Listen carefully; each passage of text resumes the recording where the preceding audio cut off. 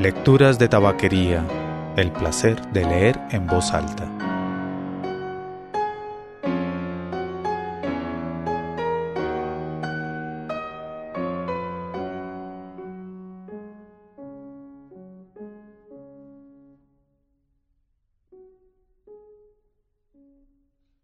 Soy Mauricio Duque Rubla. Usted escucha Lecturas de Tabaquería, el podcast de lecturas en voz alta.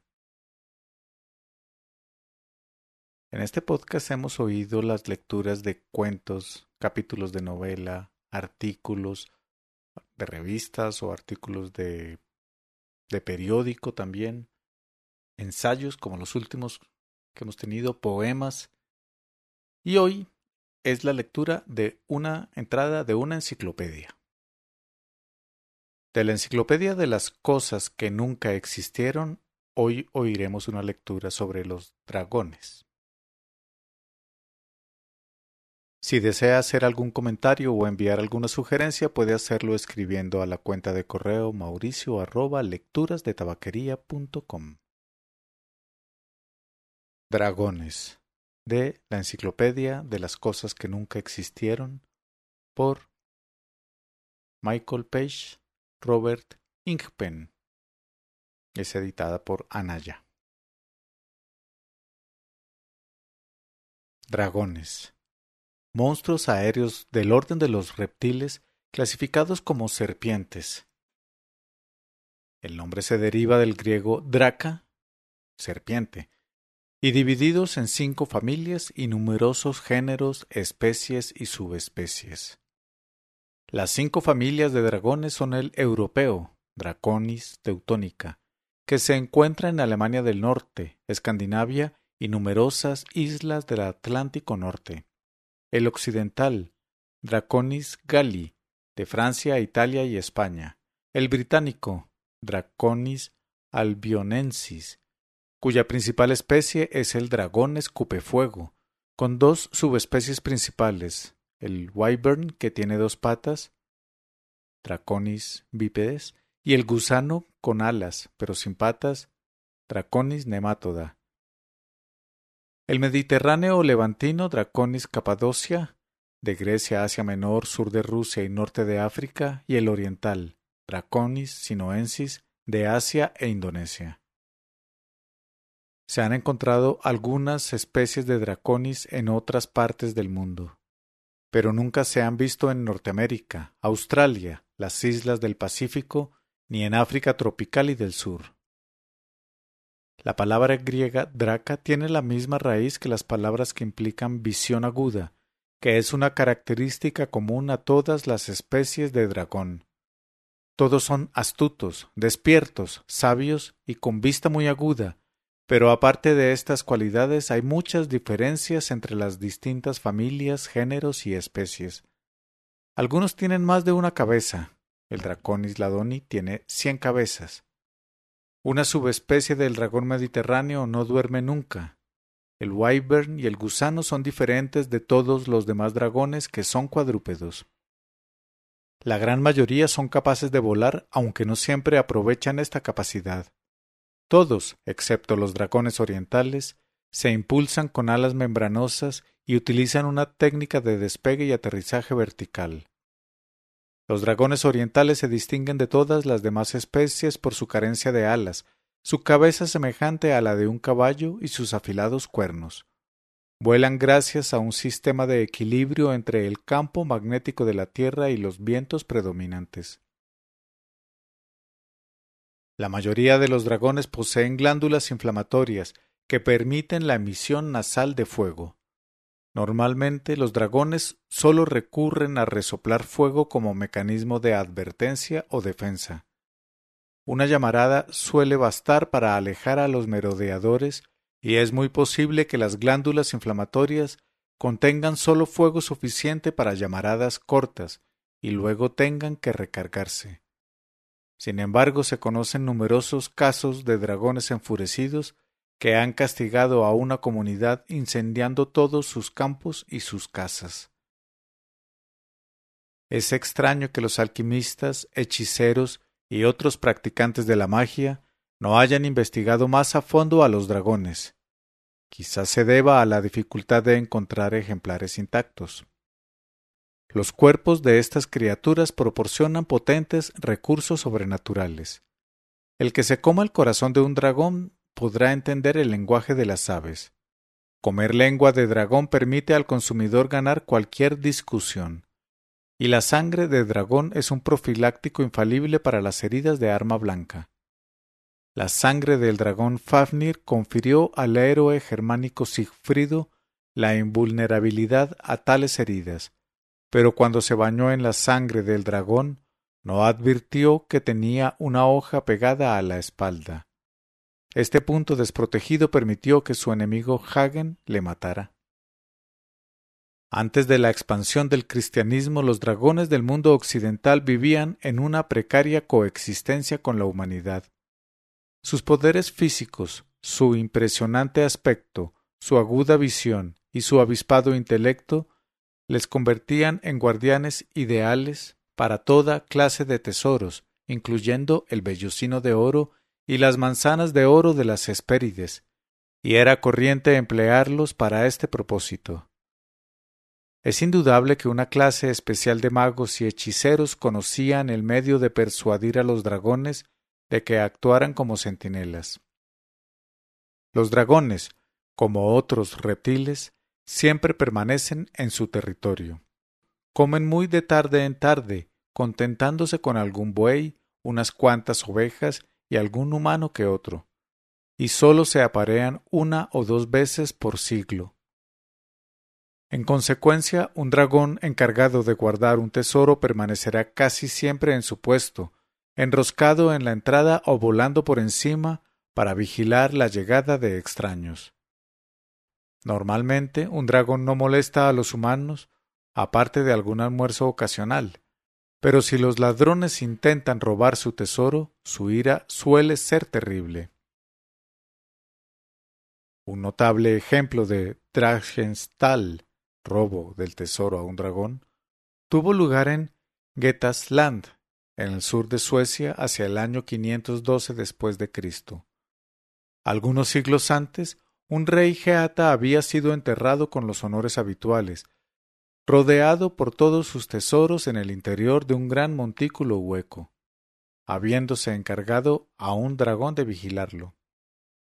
Durante varios siglos el dragón vivió en paz con los geatas, saliendo solo de tarde en tarde para comerse un ternero o un cerdo. Una de esas veces un esclavo fugitivo entró en el montículo y robó parte del tesoro. El dragón se puso tan furioso que asoló Geatsland, incendiando los huertos, las granjas y hasta el palacio real, y devorando a gran parte del ganado. El rey de Geatsland era el héroe Beowulf, pero llevaba reinando 50 años y era ya un hombre muy anciano. No obstante, se aprestó para enfrentarse a los dientes y garras del dragón, y en compañía de su amigo Wiglaf, le siguió la pista hasta el montículo. Cuando se acercaron, el dragón les atacó con terribles rugidos y chorros de fuego. Ellos esquivaron el primer ataque y se lanzaron contra él con sus espadas, golpeando una y otra vez la dura piel del dragón hasta que éste murió desangrado por sus incontables heridas. Pero también Beowulf cayó mortalmente herido por un zarpazo del monstruo y le enterraron con el tesoro del dragón.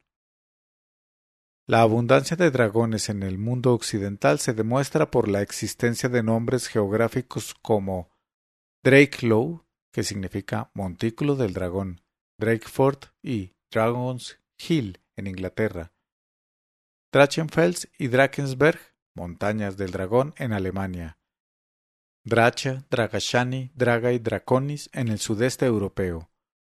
Hay muchas probabilidades de que Vlad Drácul, el conde Drácula, estuviera emparentado o relacionado de algún modo con un dragón. La era de los dragones terminó en los primeros siglos de la cristiandad, cuando los profetas y misioneros errantes empezaron a presentar a estas criaturas relativamente inofensivas y útiles como emisarios del mal. Tuvieron pocas dificultades para convencer a los supersticiosos caballeros y campesinos de que los monstruos que respiraban fuego con sus cuerpos escamosos y sus terribles garras y dientes eran encarnaciones del pecado y debían ser destruidos.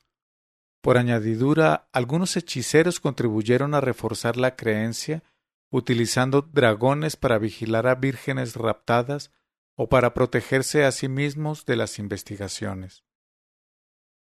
Los buenos caballeros cristianos, ansiosos de demostrar su fe y su caballerosidad, descubrieron muy pronto que la caza de dragones era una empresa muy provechosa.